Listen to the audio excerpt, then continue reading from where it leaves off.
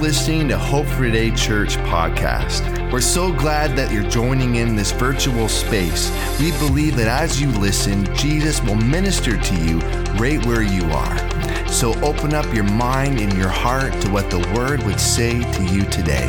Thank you for joining us. And remember, Jesus is our hope for today.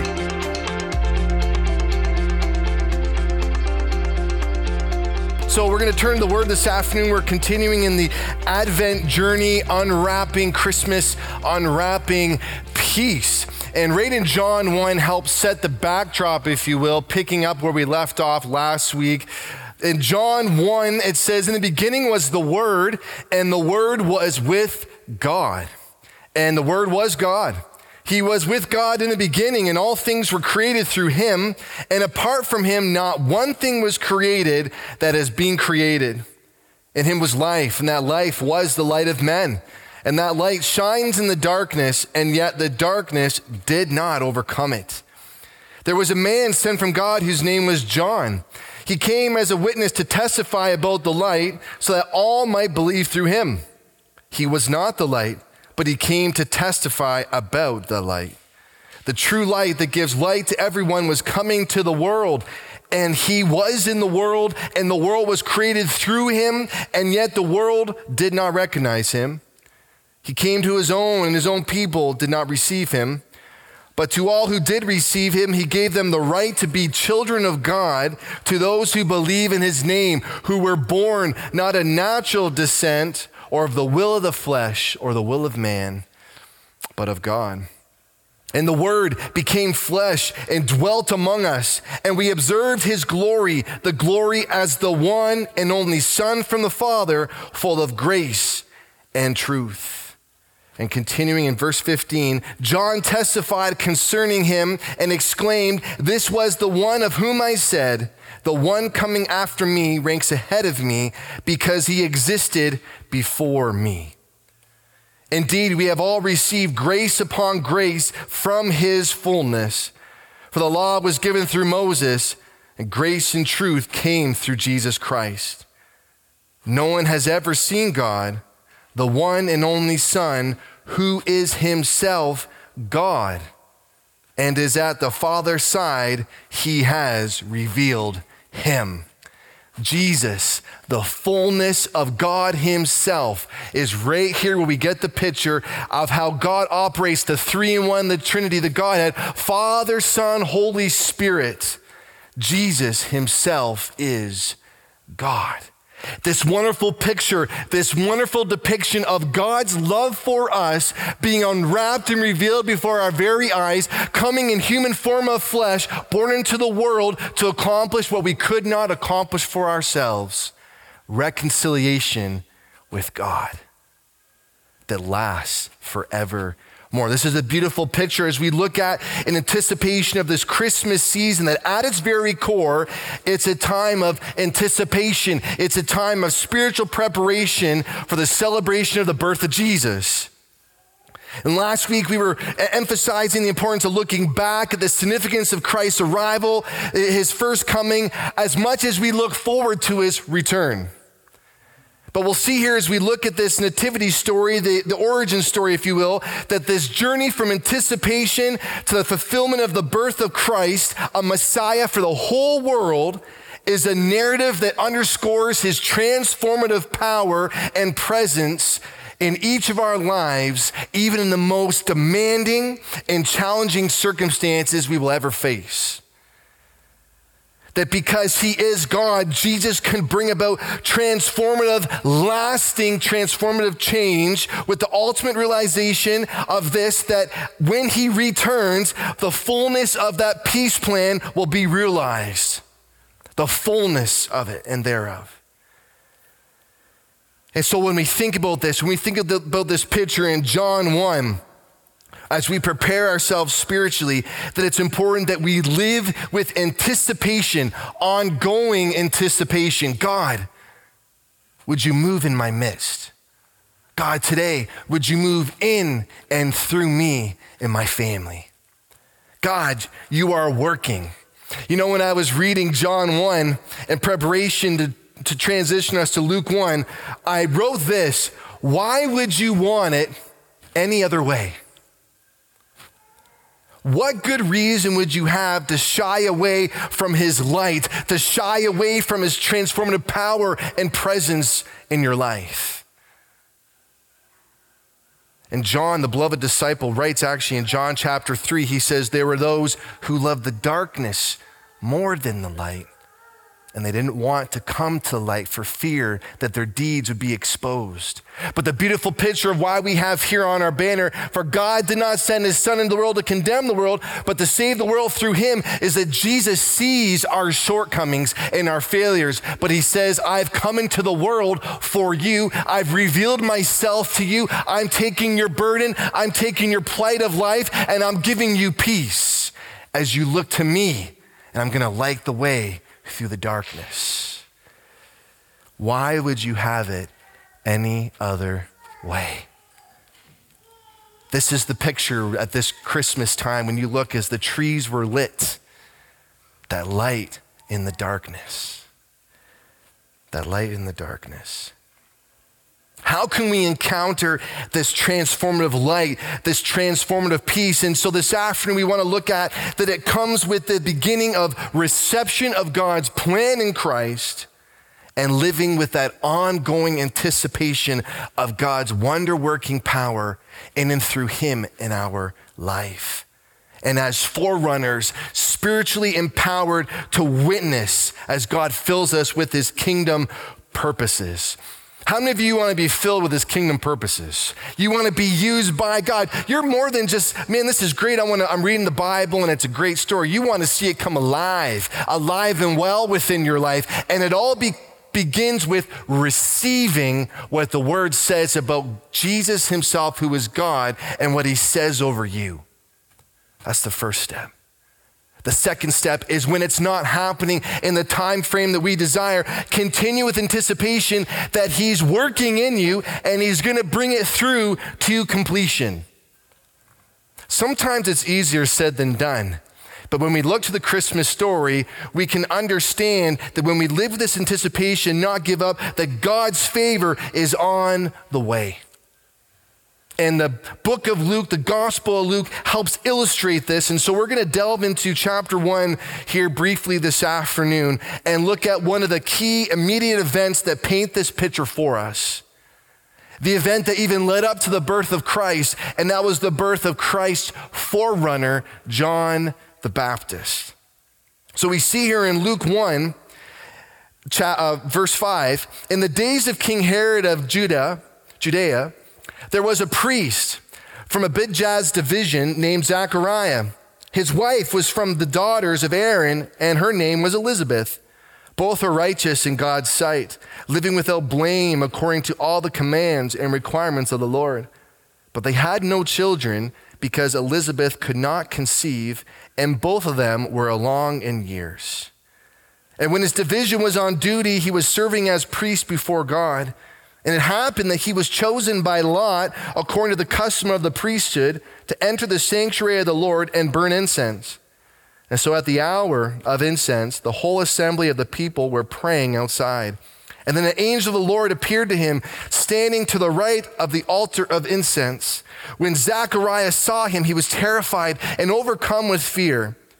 But the angel said to him, "Do not be afraid, Zechariah, because your prayer has been heard. Your wife, Elizabeth, will bear you a son, and you will name him John." Here at this time, a beautiful picture of God and answered prayer. But long before that, there's an anticipation of peace in the darkness.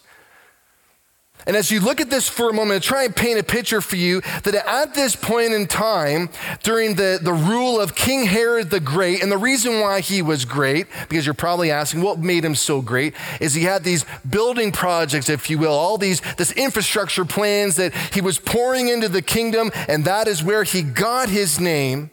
And during that time, there were other things in which he became not popular for, and how he would treat the birth of Christ. But even leading up to that moment, the cultural context, the attitudes and behavior of the people is important to note. Because leading up to this moment, this interaction of the priest Zechariah, there was this palpable anticipation and longing. There's those words again. Anticipation and longing for Messiah to come. Because the people were living under foreign occupation and rule. They were essentially experiencing oppression on many fronts. And arguably the greatest of them was the loss of autonomy. Loss of autonomy. Could you imagine losing the freedom that you enjoy? Could you imagine garrisons throughout the region of foreign troops asking where you're going, what your business is as you would cross the line, so to speak, of the territory? They had this loss of autonomy because of this foreign rule. In fact, King Herod was an appointed ruler by the Roman Senate. He was essentially a proxy ruler for the Roman Empire. And so the people were at odds. There was this occupation, there was that issue. And then there was the religious expectation that the Jewish people, in the midst of it all, which you can appreciate this side of the story, this holding on to the promises of God. Well, it's been written, God, in your word that your Messiah is going to come and will deliver us. And so they held on to this. Many lived with despair while others lived with expectation. They anticipated this Messiah, this deliverer, this king and redeemer would come, and they would be all three because if it wasn't a king or a person with that kind of authority moving in that way, how else could he fulfill the prophecies of restoring Israel's glory and freedom? A deliverer, a redeemer, and a king. Micah and the prophet Isaiah would prophesy about this king, this deliverer to come. And so in the midst of this political atmosphere and religious expectation, there was this spiritual desperation. It's safe to say that they were hungry. They were longing. The spiritual climate was ripe because they were longing for God to move in their midst. To move in their midst. It was much more than a political shift. They were expecting that God would come and visit with them and move amongst them once again. And so they had this combination of political oppression, religious expectations, and spiritual desperation, which created this backdrop for the birth of John to unfold. This was the scene. This is what was happening in a short summary, which carried a profound significance that the people were ripe and ready for the long-awaited Messiah to appear. But first, the forerunner needed to be introduced, who would pave the way and continue to speak anticipation and longing for Messiah. For 450 years, there was silence from the Lord. 450 years. Sometimes we lose our minds, jokingly saying, when we don't hear from the Lord for maybe a week. 450 years. It was this catalyst that would stoke the flames of fire, if you will, for people to say, Lord, we want you. Move in us once again. But the silence, it's important to note as we continue in this story, the silence was depicted by the prophet Amos. In chapter 8, verse 11, it says, look, the days are coming. This is the declaration of the Lord God when I will send famine through the land. Not a famine of bread or a thirst for water, but of hearing the words of the Lord. And this essentially happened because the people of covenant promise were taking excessive liberties because of their special relationship with God. Because of their special relationship with God, they weren't serving the Lord with reverence and longing as they once did. And so here was that prophetic declaration. For 450 years, they haven't heard a word. They hadn't seen God move in the many ways he had moved previously. And then one day, the priest, Zechariah, by lot, by chance, if you will, was selected to go into the inner temple and to offer incense. And there, at that hour of essence, in verse 10, it says the angel Gabriel appeared to him and gave him good news. His wife would bear and conceive a son, and his name would be named John. After all that time of longing and desperation, God would miraculously work in them so that John would be born, signaling the very first part of God's intervention in the world. The forerunner prepare the way of the Lord. And here it says again in verse 14, and there will be joy and delight for you, and many will rejoice at his birth, for he will be great in the sight of the Lord, and will never drink wine or beer. He will be filled with Holy Spirit while still in his mother's womb. He will turn many of the children of Israel to the Lord their God, and he will go before him in the spirit and power of Elijah to turn the hearts of fathers to their children, and the disobedient to the understanding of the righteousness, to make ready for the Lord a prepared people. What an incredible, humbling assignment. I know some of us might be hard to say no drinking wine or beer, but here it was important. He was setting himself apart, that his life would not be consumed with those things. And I'm not speaking against those things, but his life, his assignment was concerned with preparing the way of the Lord. And Zechariah was just going about his day, and the work before him when the angel appeared to him. You know, sometimes we just need to go about being faithful in the things that God has called us to. Maybe it's even things you may not enjoy doing, but God's favor is in that. His favor is on the way. Here, Zechariah, it's not like this really glorified work that maybe you picture as you read this. The real truth of it here is the incense was important because the temple in many respects was a slaughterhouse, okay? Because there were these sacrifices that were being offered to the Lord. And so it was right to think that it would have a bit of a potentially unpleasing aroma.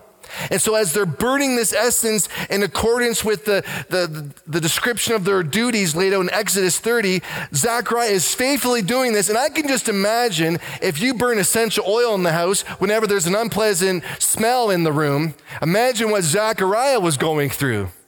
He gets over, he's like, man, that's fresh. And he's there with the incense, right? A practice that was conducted for many reasons, but included that, warding off those unpleasant smells. Typically, the priests would enter and exit in a timely fashion. They would not linger for a long time. As we see here in the rest of the chapter, it says the people were amazed in verse 21 that he stayed so long in the sanctuary. And when he did not come out, he could not speak to them. Then they realized he had seen a vision in the sanctuary. The people were rightfully concerned, amazed. The word there is reverence, because they were maybe concerned that Zechariah, well, what has he done? He's in there for a really long time. Has he forgotten his role in there? Is he offering the proper incense, so to speak? But while he was in there, this quality of time happened with the angel Lord and shared this wonderful good news. And the people realized that he was with the Lord. And what this shouted to me as I was reading this, our faith is not meant to be lived in isolation. It's meant to be public. It's meant to be seen. They said they saw that he had received a vision. In other parts of scripture it says they saw that he had been with the Lord. Don't shy away from the radiance of his light, because what God's doing in you, he's going to speak to others through your life, and the hands that you hold into eternity.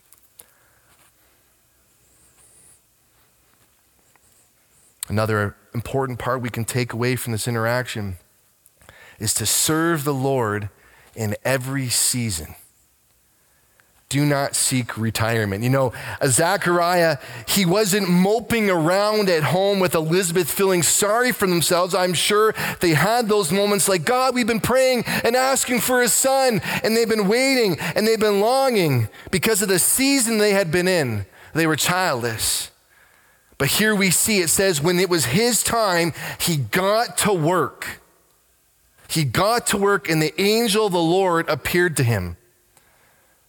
If you're ever feeling down, you're feeling depressed, you're feeling anxious, the most important thing you can do is not to run from the Lord, but run to him. Go about the work that he's called you to, because there, in that place, he's going to speak to you, he's going to minister to you right where you're at. And then when he speaks, he's going to say, I'm doing something for you. I'm doing something in you. And you're never going to be the same. Zechariah and Elizabeth, their life was forever changed. Makes me think of Ephesians 2 verse 10. It says, for we are God's workmanship, created in Christ Jesus to do good works, which he prepared in advance, and that we should walk in them. The Lord can speak to us and through anyone and anywhere that he so chooses. And for Zechariah, it was within that very temple complex. Think how fitting that is for a moment with Zechariah as this priest. He only served periodically a few times throughout the year, as was custom of the other priests. But here we see the prophesied Messiah, which we know to be Jesus Christ. He would serve in a permanent priesthood as high priest, offering once for all time in his body the sacrifice necessary for us to be sanctified once and for all. That Jesus went in, he took care of the business, so to speak, and then it's done forevermore. He never slipped up. He accomplished what the Lord sent him to do. But here's this wonderful picture, the comparison of Christ and that of Zechariah and the priesthood. We're shown in Hebrews 7, verse 23. Now many have become Levitical priests, since they are prevented by death from remaining in office.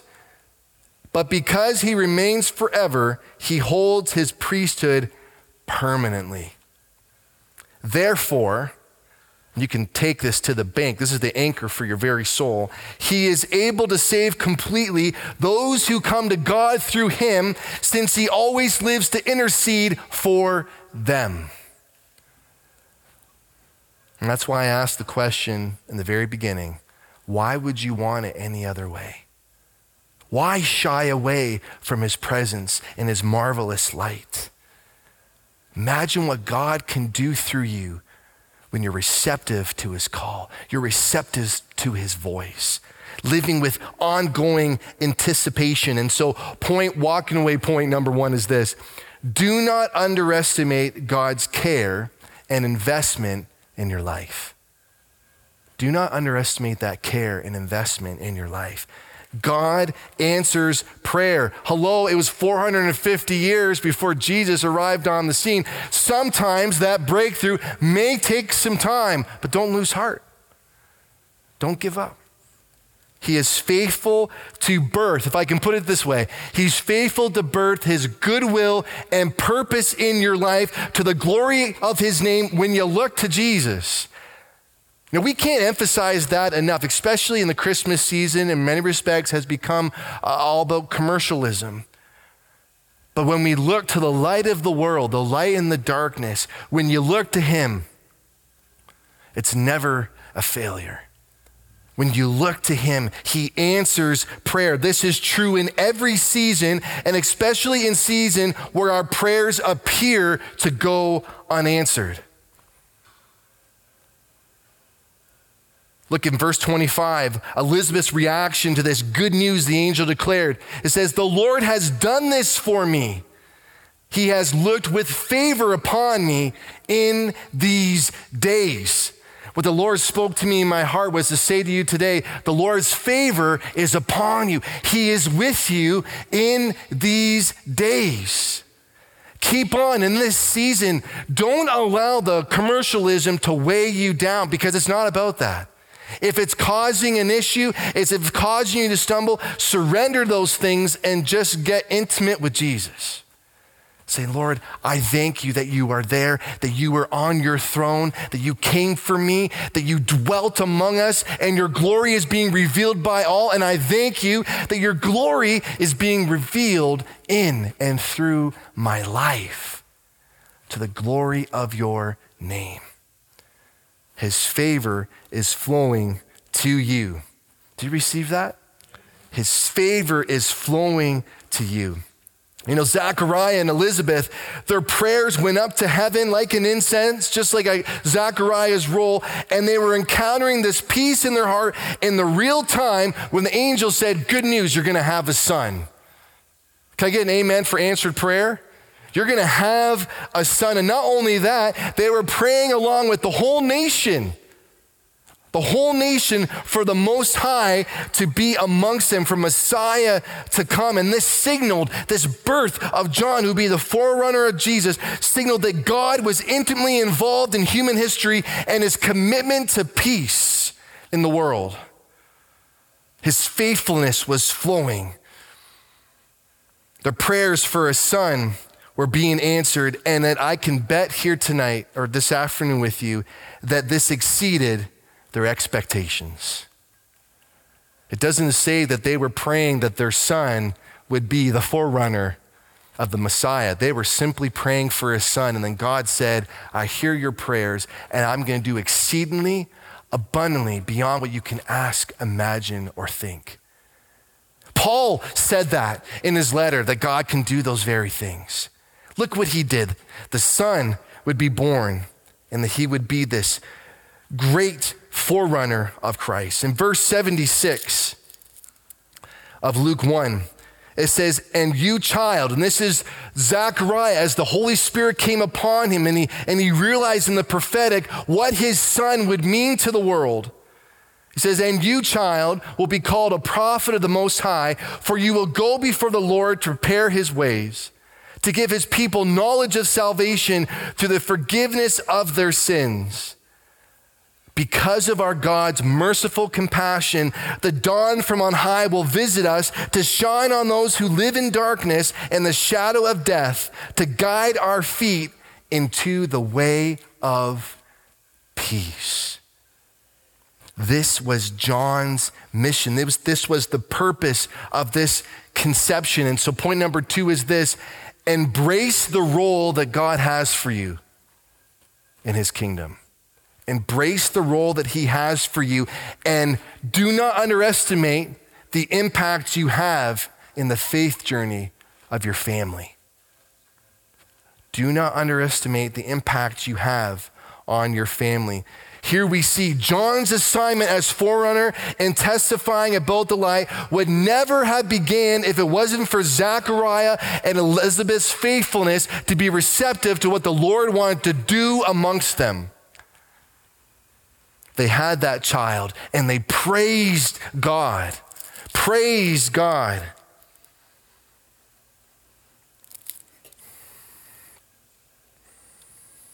In verse 66, it says, all who heard about him took it to heart, saying, what then will this child become? For indeed, the Lord's hand was with him.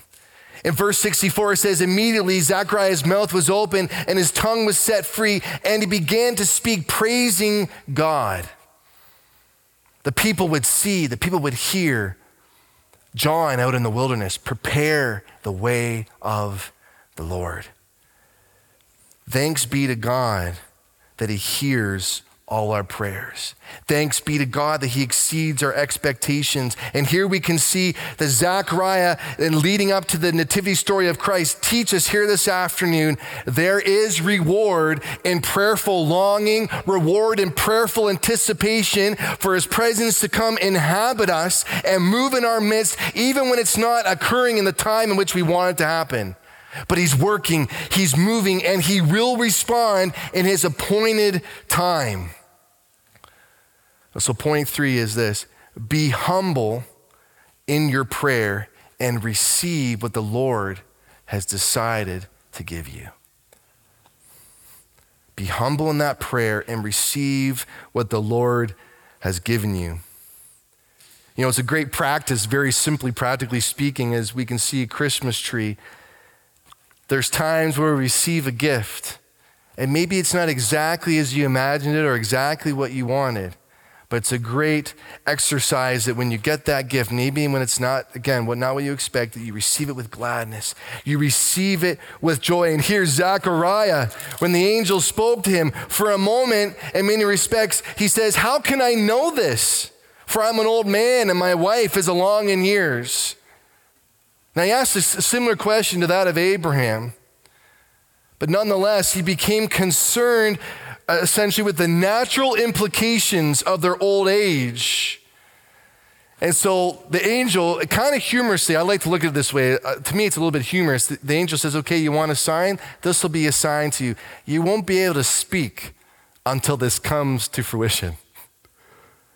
And then when John was born, his mouth was loosed to declare and to praise God. And so point 4 is this: give praise to the Lord when he moves. And if you're experiencing a hardness in your heart, when you go through that exercise, it'll begin to melt like butter. Like popcorn in the microwave. As you go through that exercise and live like that, it just melts.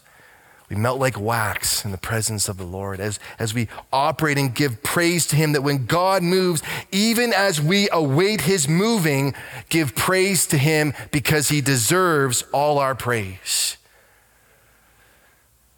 And to tie things up with a nice bow, here's Zechariah. He realized the fitting importance of giving praise to the Lord because this was a gift he could not give his wife. The power was not within him to give her the son. They were beyond the years in which that would naturally occur. And so this had to be miraculous. And God moved and he intervened. And it's so fitting for us to believe that God can move in the midst of our doubts, in the midst of our fear, in the midst of the impossible, because his favor is on the way. And all we have to do is be receptive to how he wants to move. Experiencing this peace, experiencing this renewed life that comes through the name of the Lord begins with reception. Reception. God, would you move in me? Would you move in me today? And you linger and you wait, even if it takes time. But I can promise you, because it's the promise of the very word itself, that he is faithful to complete the work that he has begun inside of you. He is faithful to birth his goodwill and purpose in your life to the glory of God. Do you believe this? When you look at the nativity story this Christmas season, realize what the Lord has done and how he has moved and how he's moving today, that his favor is on the way and he's moving within you to be an active participant, therefore, in his story at home and in the world. And so I'm going to invite John to come as we respond. Don't underestimate the impact that you have at both home and in your community. We've already emphasized the home piece. But we're supposed to live it out in the public sphere, out into the marketplace, if you will. And when you think about this impact at home and in the community, the impact you have in the faith journey is so profound because what you bind and loose, as the scripture says, and what you allow and sow, that will be seen and known by those around you. And it says here in the account of John and Zechariah's family, the community saw the Lord at work within their lives, and they said to Zechariah, "You have been with the Lord." That's my prayer this Christmas, that God's still working in me. I mean, I have my cousin here today, and he can probably even testify I'm a work in progress. We're all a work in progress. But my prayer is that the Lord would be revealed in me like a shining light on the tree, that people can say, there's something different about you. And you're able to give testimony. It's Jesus. Maybe even to the point, so miraculously, people can say, you've been with Jesus. so to the things of God, being attentive to his guidance and acknowledging his presence in your life. And that begins with getting to work and being in the place that God has called you to be. Go to the place that God has called you to be, and he is moving. His presence is all around you as you live with a sense of anticipation, actively preparing your heart to receive him anew each day. Would you pray with me? Heavenly Father, Lord, we thank you for your tangible presence in our life. God, you are so good to us. Lord, we thank you, this wonderful story, this nativity story, leading up to the nativity, Lord, of the birth of John, the forerunner of your name. Lord, we thank you for these practical steps that we can glean from your word about being the places that we are to be. And Lord, that you are there, you're in the midst of it all. And Lord, you desire to speak to us. And Lord, as we're receptive to your voice and what you desire to do within our life, Lord, that you move so powerfully and wonderfully, even beyond our expectations and beyond what we could ever possibly dream. And Lord, the great dream of hope for today that you birthed in this assembly, it's within each person here. Lord, you revealed to my heart that they would be your lights, that people would see the hope of glory living and manifesting within each of them. Hope for today. Lord, we thank you that you are igniting your hope. You are igniting your peace within each one of us as we give our life to you in faith. In Jesus' name, amen. Amen. Would you stand if you're able? Let's worship the Lord, King of Kings, together.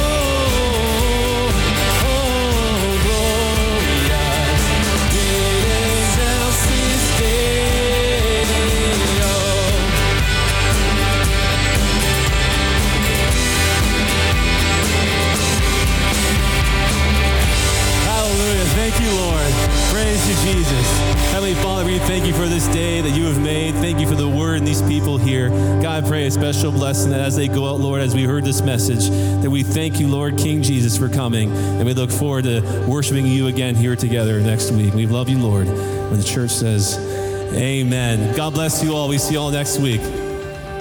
God bless.